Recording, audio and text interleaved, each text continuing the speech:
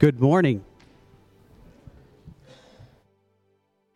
It's an exciting morning to be here. So I am pleased to announce that after 16 months of a pastor search, the elders in the search team are happy to present Mike Roncalia, who is here as a candidate to be our next lead pastor.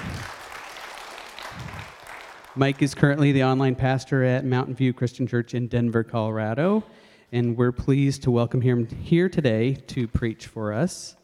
And hopefully, if you haven't gotten a chance to meet him in the last couple of days when he's been here, that you'll get a chance later today to do that with us. Right now, I'm going to pray over Mike and then let him speak God's word for us. Lord God, you know that we have trusted you through this process, and it's been a long one. And we believe wholeheartedly that you have guided Mike and Thurston Christian Church together to this moment. I ask that you would speak your words to us through him today. Let us hear his heart for you. Let us see who he is and his love for you through the message, and that the words he speaks would reach our hearts as well. We pray these things in Jesus' name. Amen. Amen. Good morning. Thank you. I honestly was standing out there worshiping and being like, man, really? I think we could have just ended after worship and had that moment. You guys did such a good job. Thank you so much to be led into worship and to be prepared this morning. So, Thurston Christian Church, it is great to be here with you. It's great to be on this side of the camera and not on that side, stalking you guys from Colorado. It's been just a joy to get to know you guys, and I know some of you have come up and I've been like, oh, hey, yeah, I've watched you do this online, and some of you are like, this is weird.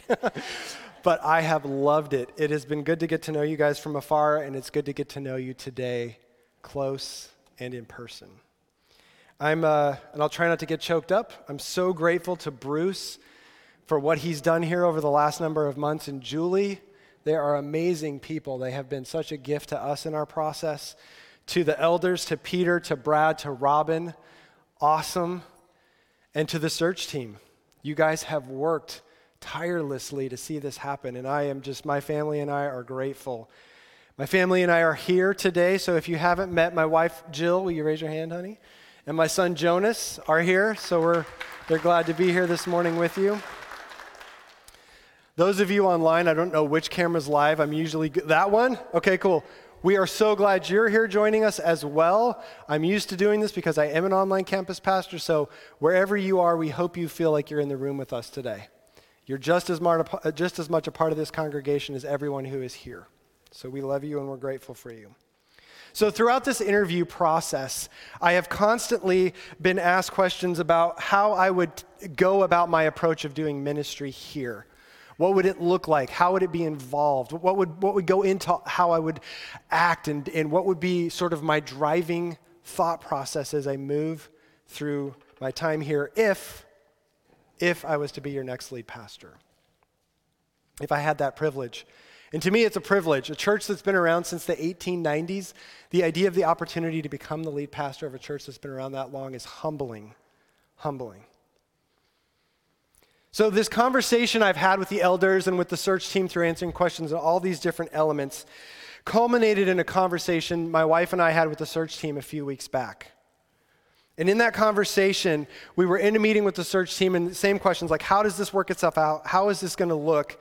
And Jill and I shared with them sort of this idea of the true change that happens in people, the true growth that happens in people individually and within a community. It happens not from the outside in, but from the inside out. And that seemed to be a theme that we talked a lot about with the search team. I've talked a lot about with the elders, is this idea of change happens in the inside and works its way out. You don't change people from the outside in. And as I prayed about sharing with you this morning, I felt led to expand on that core philosophy. And I think it'll give you a sense of my heart for ministry, my wife's heart for ministry. When we look at doing ministry, the things that we'll share with you are some of the core philosophies that drive the work that we do when we work with people. And I hope you'll find it helpful. I hope it'll help you better understand myself, my wife, my family. And I hope it will help you understand how, if I'm called here to be your lead pastor, how I will seek to minister to you as a congregation, you in the room, you online, and also how we would look to seek to minister to those that are around us. I think I was told there's 80,000 people in a 7-mile radius from here. Those people need to know Jesus. They need to know Jesus just as desperately as we need to know Jesus. So our passage today, if you have paper Bibles, digital Bibles, we'll have the verses on the screen, is going to come from 1 Corinthians chapter 3, and we're going to start in verse 16. And so I'm just going to pray for us. Father, you are so good. You are so good. May we be aware of the fact that we live lives in your hands. That if we are your children, you hold us up, you lift us up. You make us new because of the work of your Son, Jesus. Father, I pray for each and every heart in this room, each and every heart that's online, each and every heart that will watch this in the week to come, that they would be open and prepared for whatever seed you decide to put into their life, or that whatever is already planted will grow as we move through our time together today. We trust this to you. We know that you're good and able to overcome all the obstacles we may be experiencing in this very moment. In Jesus' name, amen. So in today, we almost take this for granted. We model everything. We model everything, whether it's DNA or the periodic elements, whether we build homes or houses, we have blueprints for those. We do mental mapping. We have business modeling. There's a tool I used for a long time called Business Model Canvas. It's a picture, helps you describe how a business runs and functions and operates. We have models of the human body. When I was a kid, I did this model called the Visible Man. It's kind of gross. It's a plastic shell. It's a model that you paint, you do all the veins and stuff, and then you paint all the organs, and you put it in, and it's a model that helps you look at what's going on inside of a person. Oh, there's the large intestine, there's the small intestine, there's the stomach, the heart. It was, as a boy, very cool. As for some people, they're like, ew, that's gross. I'm not really interested in that. You know, and one thing we really take for granted, and I'm not taking it for granted now because we don't know the area too well, but we have these little devices called phones. And you can say, I want to go from my hotel at Gateway over to Thurston Christian Church. Here's the starting point, here's the ending point, and then it creates a model for me. And then it talks to me and tells me how to get from the hotel to here. So we model everything. Models help us visualize aspects of the world or illustrate ideas. Models are extremely helpful. And in this passage we're going to look at today, Paul points to the temple in Jerusalem as a model that we should have in our minds as it relates to us as individuals and as it relates to us as a church. He has a model in mind. And so we have one big idea, and this is something you'll get from me a lot. I always want one big idea. So our one big idea for today is that, and I'm going to do what Bruce does. He steps to the side here. We want to understanding the temple will help us know who we are, how we're changed, and how we function. Understanding the temple will help us know who we are, how we're changed, and how we function. So we're going to start with 1 Corinthians 3:16, and I'm actually going to use the Amplified Version, which is a version of the Bible that's sort of like, if you could say every possible word that this Greek word means, the Amplified tries to include that. And so there's parentheses for adding additional meaning, and it's really helpful.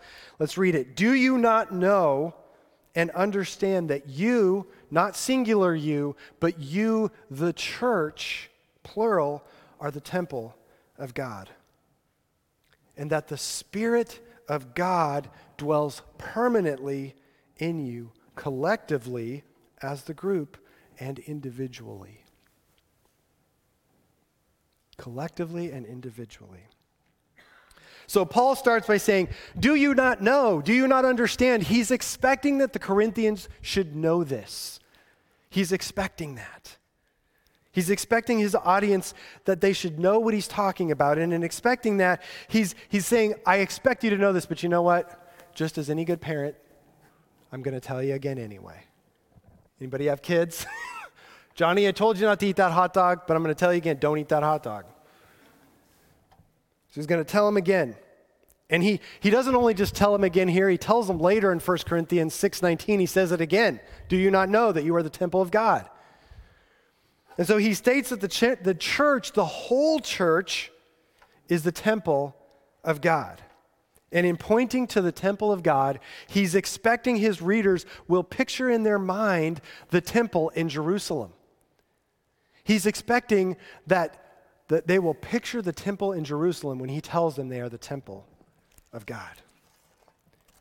In the preceding verses, he's talked about this idea of foundations and buildings, this sharing of the foundation of the temple. And he says, you know what the foundation of the temple is? The church? It's Jesus.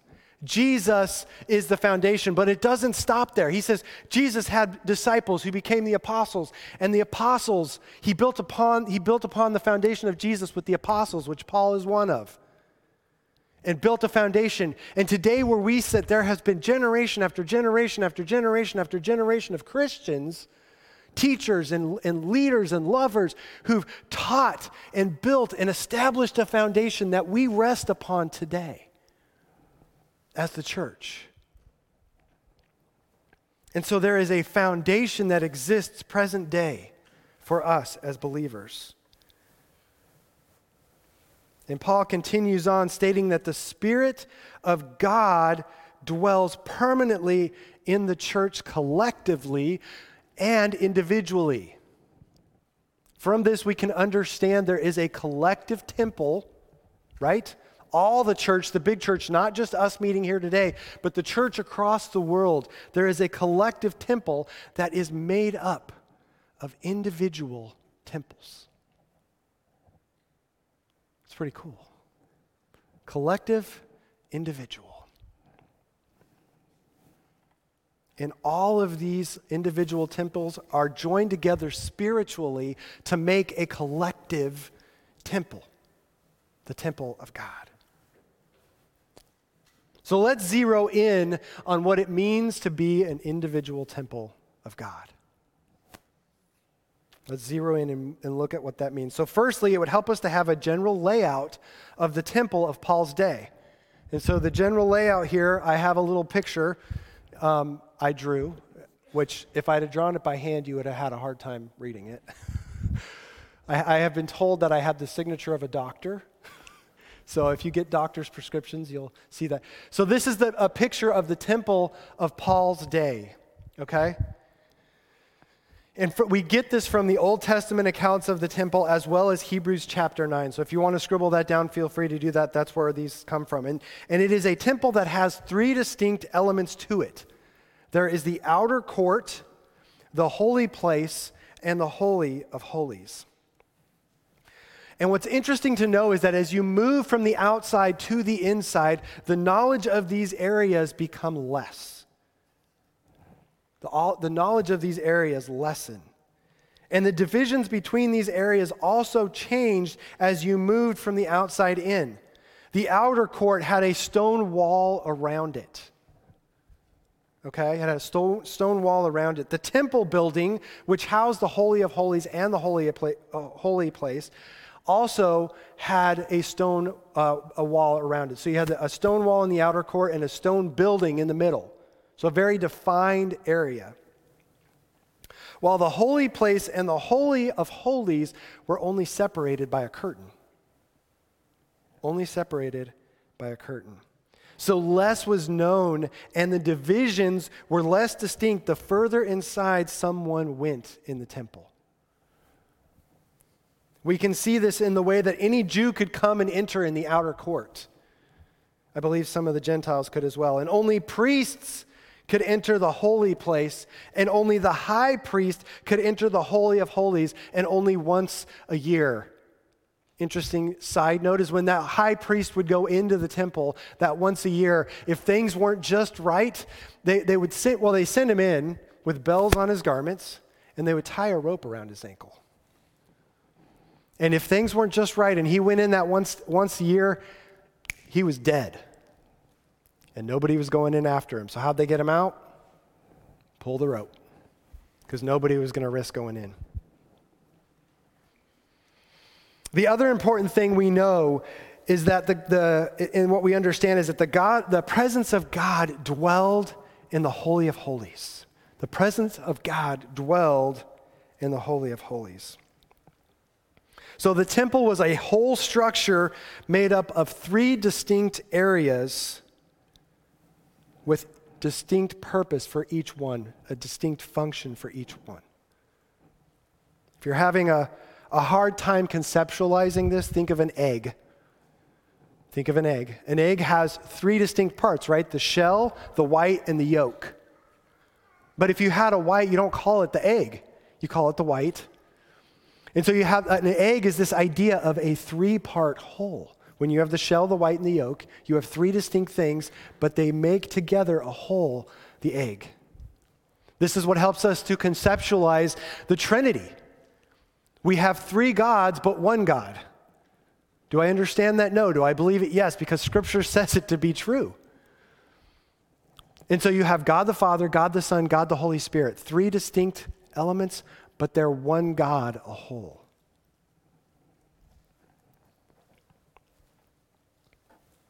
So how does this temple as a model help us think of ourselves as an individual temple of God?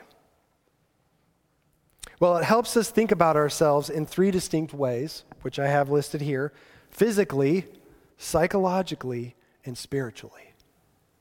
Physically, psychologically, and spiritually. Our physical bodies are much like the outer temple, the outer court area. It's the most known part of us. You can shake somebody's hand without knowing the depths of their psychological or spiritual nature. It's clearly defined. The physical body is clearly defined. You're looking up here at my physical body right now. It's clearly defined. Just like there was clear outer walls of the court and the clear outer walls of the building, the outer court was defined. Our bodies are how we relate to our physical world through our 5 senses, our speech, our actions. I'm demonstrating part of that physical being through speaking to you today. Our psychological makeup is much like the holy place. It's less known. The division between the outer and the inner is pretty clear, but the inner is a little more harder to ascertain. Our personality, or that psychological makeup of who we are, if we were to kind of boil that down and make it a little bit simpler, it's who we are and how we think about things, how we feel about things, how we make decisions. It's also how we have relationships with others. Have you ever heard, I bear my soul or my psychological, I'm bearing to you who I am. I'm letting you know who I am, how I think, how I feel, how I choose, how I make decisions. And we only let people who we trust know us on that level. People we would consider to be priests in our lives. The people we trust are the ones who really know how we think, feel, and choose. What really is some of our driving motivations. And then there's our spiritual makeup. And that is much like the Holy of Holies. It's known even less than the psychological, but the division between the outer and inner is still clear. So the outer being the body, the inner being the psychological and spiritual, those are very clear separations between outer and inner, but in the internal, it's a little harder to differentiate. And the division between the outer and inner is clear, but the division between the psychological and spiritual is not as clearly seen and apprehended. But our spiritual makeup is important because it is where if we've given ourselves to Jesus, who is the great high priest, who doesn't need a rope tied around his ankle. He is the great high priest. The Holy Spirit in our spiritual nature resides in us because if we've given ourselves to Jesus, the Holy Spirit has come to reside within us, which Bruce has done a phenomenal job talking about that in some of the previous messages he did from Acts. It also, our spiritual nature, our spiritual makeup is what connects us to God. It's how we have relationship with God. Those who worship God worship him in what? Spirit and in truth.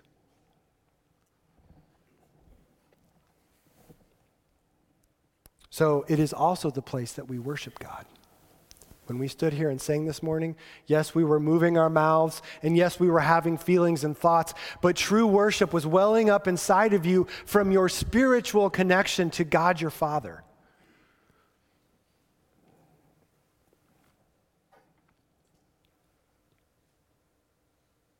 Spiritually, too, it's also our spiritual makeup is where we draw the place of our true identity as people.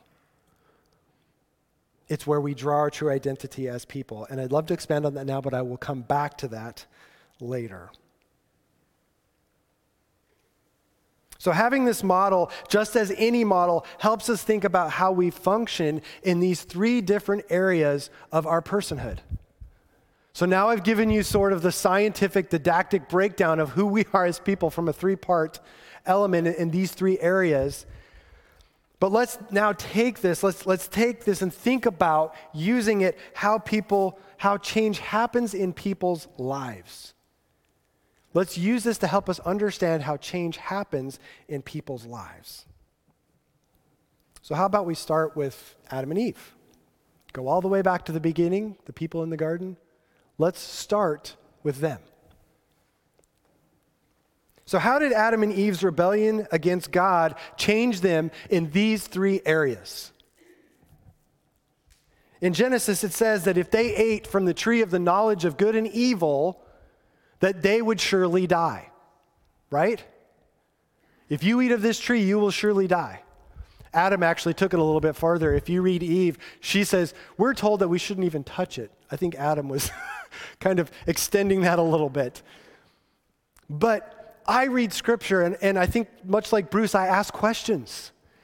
So they eat the fruit, and my expectation is, why didn't they die? I mean, I'm expecting the story to go, Adam and Eve ate the fruit, then there was this large lightning bolt that descended from the sky, and boom, all that's left on the ground is this smoking burn mark where Adam and Eve were standing, right?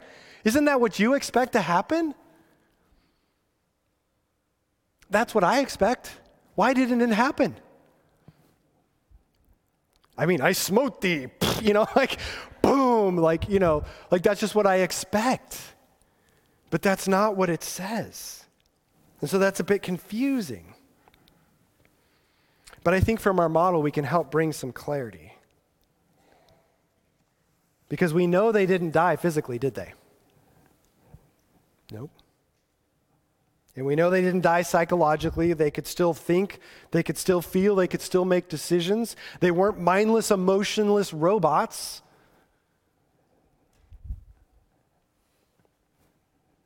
Then the death that occurred was a spiritual death. And we know this because they were separated from God, no longer connected to Him. Through their spiritual connection to God was how they could have that relationship. But when that death happened, spiritual death occurred. And so they died spiritually. And yes, this is good.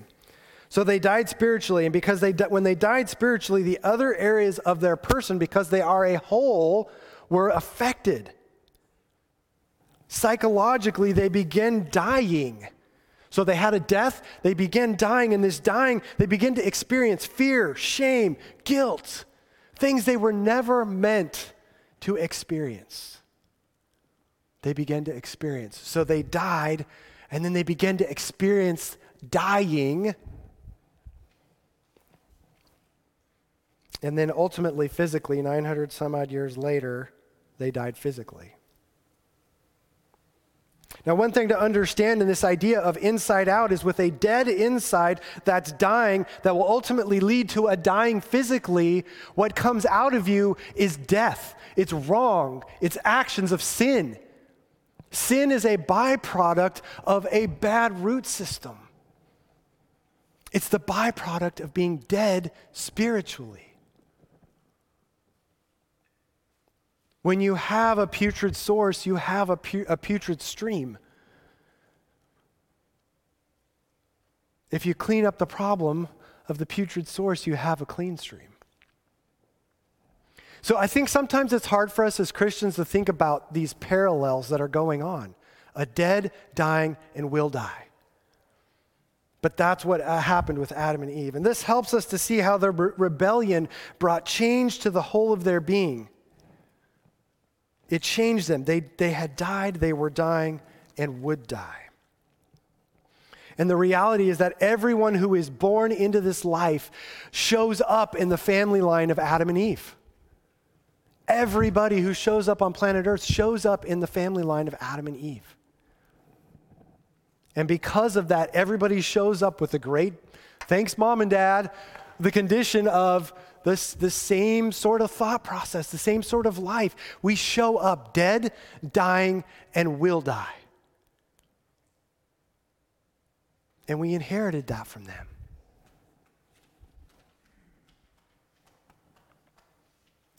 So let's use our model, though, now to understand what happens to a person who gives themselves to Jesus and is saved. Well, we're going to go to a different 2 Corinthians instead of 1 Corinthians. We'll have this on you can flip there if you want, but we'll have it up here. 2 Corinthians 5:17 says, "Therefore," one of my favorite verses, "if anyone is in Christ, this person is a new creation.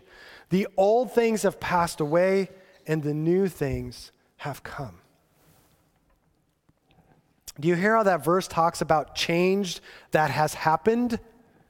It's a done deal, right? The old is gone, the new has come. A change has happened.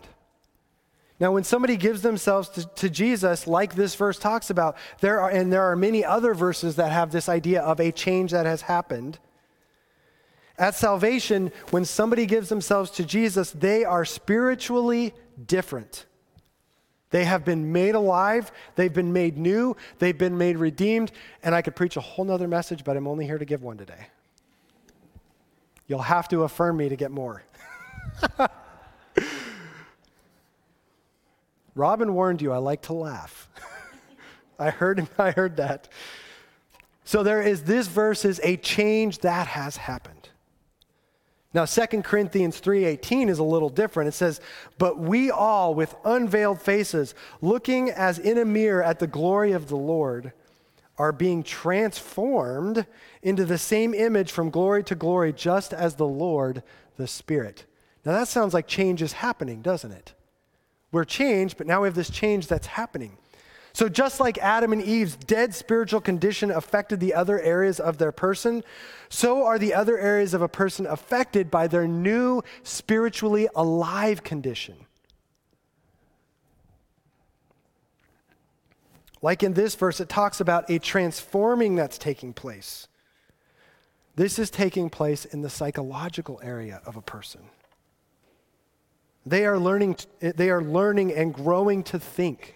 Learning to grow and think in different ways and make different decisions, which is changing how they feel about things. In this way, we could say they've been in the spiritual sense, they've been made alive. But in this way, in this idea of process, they're being made alive, being saved, being new, being redeemed. The transformation that is occurring is bringing in line their thinking, their choosing, and their feeling with who they are spiritually, with what's true about them spiritually. So it's a change that's now bringing who you are in line with who you've been changed to be.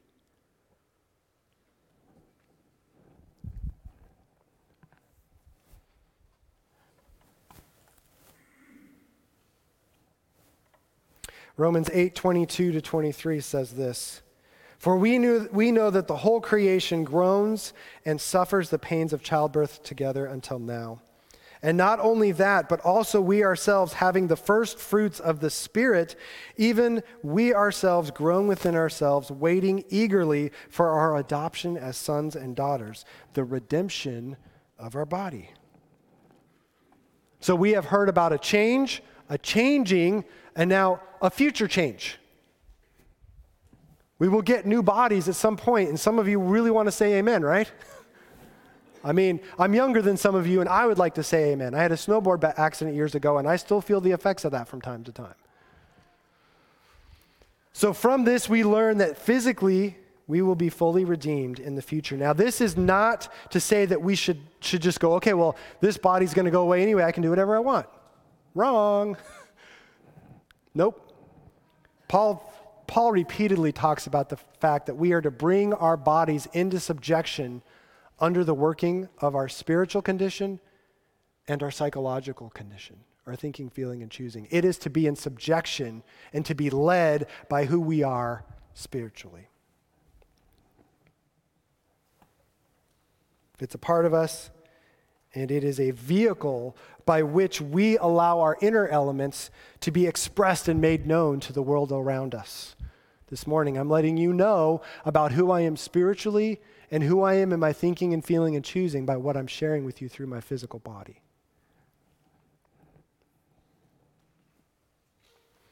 So using our model again, we see how salvation brings a change. So just like with Adam and Eve, we saw how their rebellion brought a destruction of negativity to their whole being. With our model, we can now see how there is change brought to the whole person. We are spiritually changed. We are being changed in our thinking, feeling, and choosing, bringing that in line with who we are spiritually, and our physical will be changed. We will get new bodies. So that is a change from the inside out. And we're going to talk more about some of the confusion if we try to go outside in here in a minute. The change of salvation is brought to a whole person. It's from the inside out. A saved person is changed spiritually, being changed psychologically, and will be changed physically. They are changed, being changed, and will be changed. So how does this help us understand our identity? To understand who we really are? What foundation should define who we are as people? In using our model from Adam and Eve and using our model of a saved person, what we have discovered is what primarily defines a person, what primarily defines a person's identity is who they are spiritually. And there are two spiritual families talked about in Scripture. The spiritual family of Adam and Eve and the spiritual family of Jesus. And you're either in one or you're in the other. That's it. Two options. For a saved person, though, this means that who you are is defined by the verses that are talking about the fact that because you've been joined to Jesus, you have been changed. That is who you are. Now, you may not always act like it. You may not always feel like it. You may not always think it.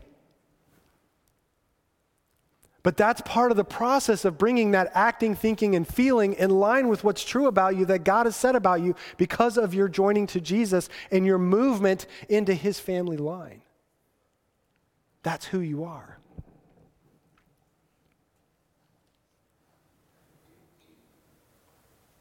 So the verses that talk about something that has happened talk about you as a Christian. And sadly, many of us base our identity, who we are, on the other areas of life, on how we think, feel, and choose, and how we perform physically. And these things are dangerous because they're moving targets. The best example is our feelings. You know, you can come into the room and somebody say, "Hey, Bob, that's a great shirt you're wearing today," and it feels so good. And then they go, "If, Steve was wearing it," and that's like up, down. You just have no control. And if I'm trying to say I am who I am based on that movement, I'm like a yo-yo. Up and down, up and down. And so this is what Jesus talks about when he talks about building on a rock versus building on sand. If you build your life on how you think, feel, and choose, and on how you look today, it's shaky ground. It'll falter. But if you build your life on who you are spiritually because of your joining to Jesus, that cannot be moved, that cannot be taken from you, no matter what happens over here.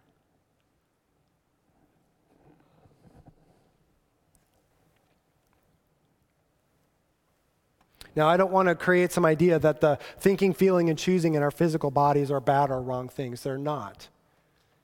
They're not. But they're moving targets that create shaky foundation. What we need to draw from is the spiritual things that are non-movable and a non-shakable foundation. Another illustration that kind of helps this picture, I heard from an old saint. It was a boat, so we were just down at the coast yesterday, and we didn't see any boats, surprisingly, other than the Coast Guard, which was strange. But, when you have a boat and it's anchored, right? The anchor is what we would see as our spiritual anchoring in Christ. But that boat up on the surface, it may move, right? There may be waves that come and wind that comes. And that's kind of like what's going on in the thinking, feeling, and choosing in our physical bodies as they deteriorate. But that boat never moves from its anchoring. That's the picture of the life of faith. Being anchored in Jesus, although life may move and go up and down and have its hardships and its good times. Now we're going to go back to the passage. I'm sure everybody was like, maybe the people who are like, when is he going to get back to 1 Corinthians? But see, we had to have all of this because now as we look at 1 Corinthians, I think, and if you had a hard time sticking with me, I hope now all of a sudden it's going to go, whoosh, you're going to go, oh, I see now. Because I had to give you sort of all of this to now help you make sense of 1 Corinthians. So we're going to go 1 Corinthians 3:17 to 20. And Paul says, if anyone destroys the temple of God, God will destroy that person. For the temple of God is holy. That is what you are. Take care that no one deceives himself. If anyone among you thinks that he is wise in this age, he must become foolish so that he may become wise. For the wisdom of this world is foolishness in the sight of God, for it is written, he is the one who catches the wise by their craftiness. And again, the Lord knows the thoughts of the wise, that they are useless. Now remember, we are individual temples joined together collectively as the temple. Okay? And that collective temple is called the church. We're a part of that church, the collective church, the big church. There's a lot of other churches across the city today meeting that we're all joined to spiritually, if they call upon the name of Jesus, obviously. What Paul is warning against here, though, is wisdom that comes from the world. And if you are a student of Scripture, you will see that the world is not spiritually minded first, if they are at all. And so the world draws its identity from the psychological and the physical. And so can we go back to the physical one? So this is important because this one here helps us. This is so I've done an extreme on these things. So a person who's primarily focused on their physical makeup, who they are physically, that's what defines them, that's who they are, and they negate spiritual, and they negate the thinking and feeling and choosing. Their primary thing, their primary identity, primarily who they are, is based on their looks, their abilities, how they perform. I do well in sports, I don't do well in sports. That says I'm okay, I do well at my job, I don't do well at my job. I'm okay, I'm not okay. I look good, I don't look good. This person determines who they are based on the externals. Maybe this is something you've struggled with. And if it's not you, I know there are people outside today who are pumping and grinding on the trails or whatever to get in shape, to look good, to make life work. This is their primary driver. This is a working on the outside to try to make the inside good. And it's fickle, and it moves, and it doesn't work. We can go to the next one. What about a person who maybe doesn't have the physical domination, but has the psychological focus and dominated thinking? These people find out who they are based on their relationships, their thoughts, their feelings, and their choices. I have really good insight, I have really good wisdom, I have really good thought, I have all this kind of stuff.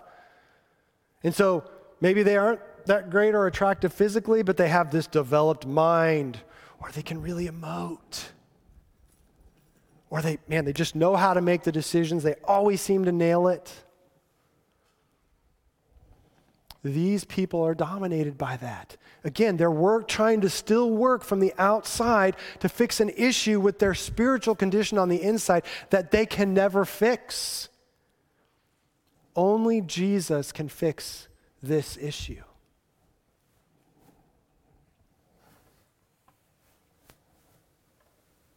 And so Paul warns. He warns in verse 17 that anyone who destroys the temple of God, God will destroy that person. It sounds a little harsh.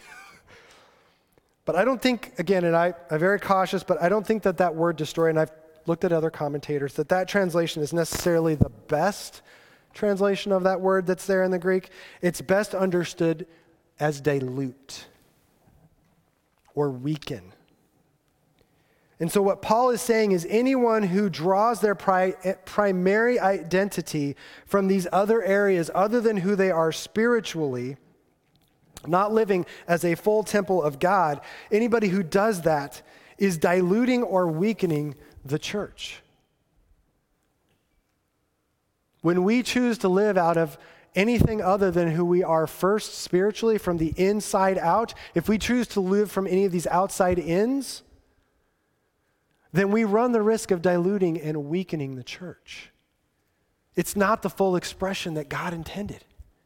God intended every single temple understanding who they are spiritually and that exploding out through them to one another and then to their community. And that's what the early church was doing. That's why it was so transformational. Because the Spirit was getting out. And He wants to do the same thing in Thurston, and in Springfield, and in Eugene, and in America, and in the world. Now, if somebody weakens the church, Paul says that they'll be destroyed. I don't think that's the case either. I don't think God destroys His children. Again, verse 15 helps. If you look back at verse 15, it talks about this idea of works that get burned up, meaning they're of no value. So we can live out of our physical and psychological separate from the spiritual condition of who we are, and that's in Scripture it's talked about wood, hay, and stubble that will be burned up. It's actions that are of no help, no value, and they bring a dilution and a weakening.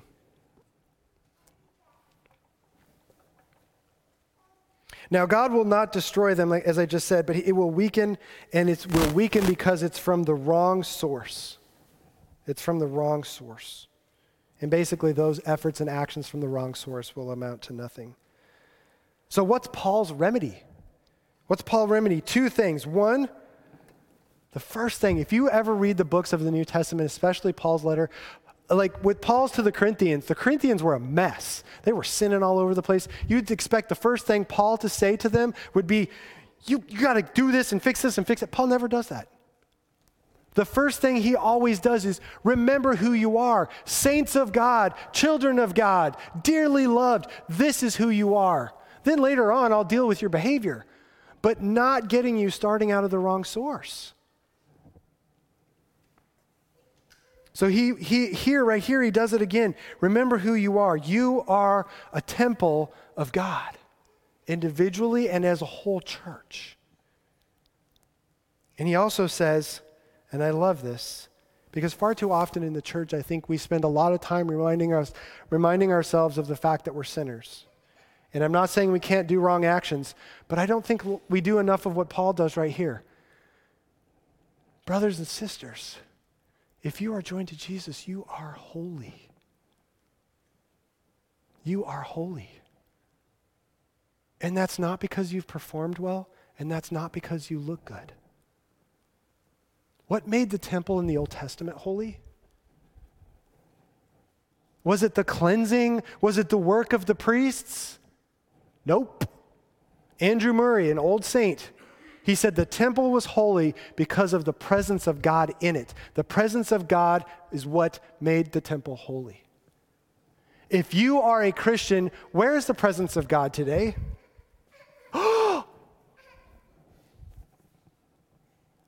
It's inside of you. Does that give you chills, shivers? I had it. I hope it went out to you guys. if the presence of God is in you, Paul's saying you are holy. That is the remedy. You are holy. And now we'll deal with your behavior, but you are holy. And you are holy because God has made you a temple for him to dwell in. So that's the first thing. Remember who you are. Secondly, he talks about becoming foolish so that we can be wise. Becoming foolish so that we can be wise. Foolishness to the world is spiritual mindedness. Have you heard the lie, you're so heavenly minded, you're no earthly good? It's a lie, people. The only way you'll ever be any earthly good is if you're first heavenly minded, because heavenly minded is where you are spiritually now.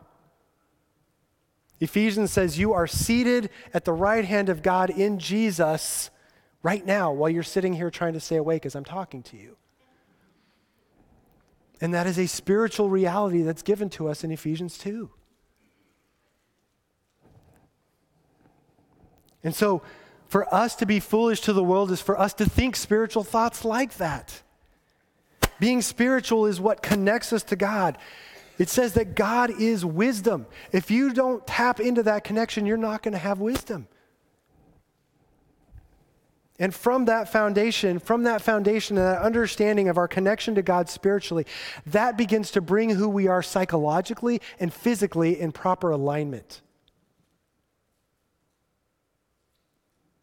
So when we know who we are spiritually, we know what is going on inside of us. That begins to bring the other areas of our life in line. And out of that life spiritual that's in us, it begins to work its way out.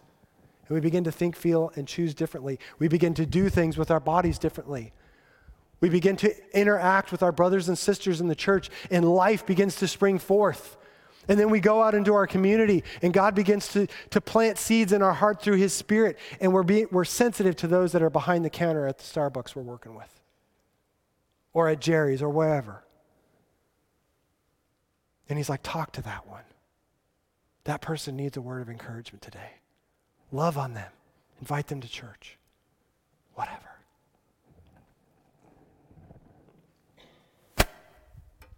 So this is what is intended. This is how we work from the inside out. And finally, Paul says this in 1 Corinthians 3:21 to 23.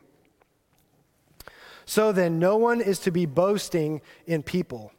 For all things belong to you, whether Paul or Apollos or Cephas or the world or life or death or things present or things to come. All things belong to you. And you belong to Christ. And Christ belongs to God. So in case you were wondering, who's this Cephas guy?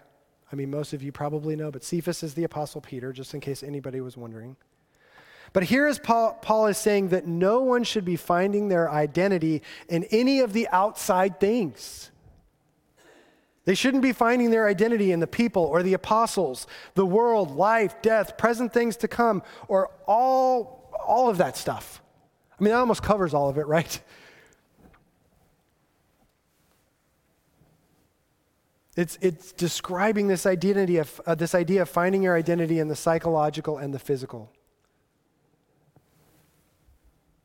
These were the things that people were using to define who they were. Oh, I'm with Paul. I'm with Peter. I'm with whoever. This thing in the world, tells me who I am. Oh, I'm going to live this long, or I'm going to die, whatever. All of that was defining their identity and who they are. But Paul points back here to the remedy. He points back to spiritual first. He points back to the inside, reminding us what? We belong to Christ. We belong to Jesus. And hey, guess what? You get a double bonus. If you belong to Jesus, you're in Jesus. Guess what? Jesus is also in God, so you're double wrapped. You're double wrapped. And truthfully, Jesus is inside of you too. It says in Colossians that you are Jesus in you, the hope of glory. Christ in you, the hope of glory. So you have Jesus in you, you're in Jesus, and then God's around that. I mean, that seems like a pretty safe, secure place, right? And that comes to you because of your spiritual connection to God. And Paul says, because of your connection to Jesus, because of your connection to God, all of these things belong to you. belong to us as the church. All of these things fall into their right place. And it begins first with us living from the identity we've been given spiritually. And that identity has been given to us spiritually because of our connection to Jesus. It all begins in the inside, and from there works its way out. And this is how it will work for us each individually. I would encourage you over the next week, focus on who you are spiritually. Look up some of those verses that are talking about who you are changed to be. You will find that you're a saint, you're righteous, you're dearly loved, you're holy, you're new. That's just 5 right there. And I guarantee you, as you begin to focus on that, you're going to begin to feel the working out of that into your thinking, your feeling, and your choosing. And you're going to begin to see it work its way out into your world around you. And that's how, if I was to come here and be your lead pastor, that's how we would look to operate and work as a church. I would want us to learn what it means to be an individual temple of God, and then to be a collective temple. And then how from that place we will reach out to those who don't have that new alive spiritual condition, who are still living in the actions of their sins. They need to know Jesus so that they can have the new life that he's promised. So I hope that gives you a little bit. That's not all of it, but that's what I could fit in the amount of time they allowed me, because I said, could I have like all Sunday? We could just do a preach-a-thon. But they wouldn't allow me. So let's pray. Father, thank you so much. Thank you so much for the gift of what Paul's talked about here, the picture, the model of the temple. I pray that this sticks in people's minds, that you will show them how they've been changed when they gave themselves to you, Jesus. Father, how they are new. And as they step into their week and they begin to meditate on that, I ask that that would begin to work its way out, and they would begin to go, I can make a different decision here because of who I am spiritually. I can think differently about that. And I'm feeling differently about all these things. And Father, that they would be able to use their physical body to then express that to those around them. Bless their discussion and growth group time. Let it be rich, let it be deep, let it be full of life. What a privilege to be joined to you spiritually. In Jesus' name, amen.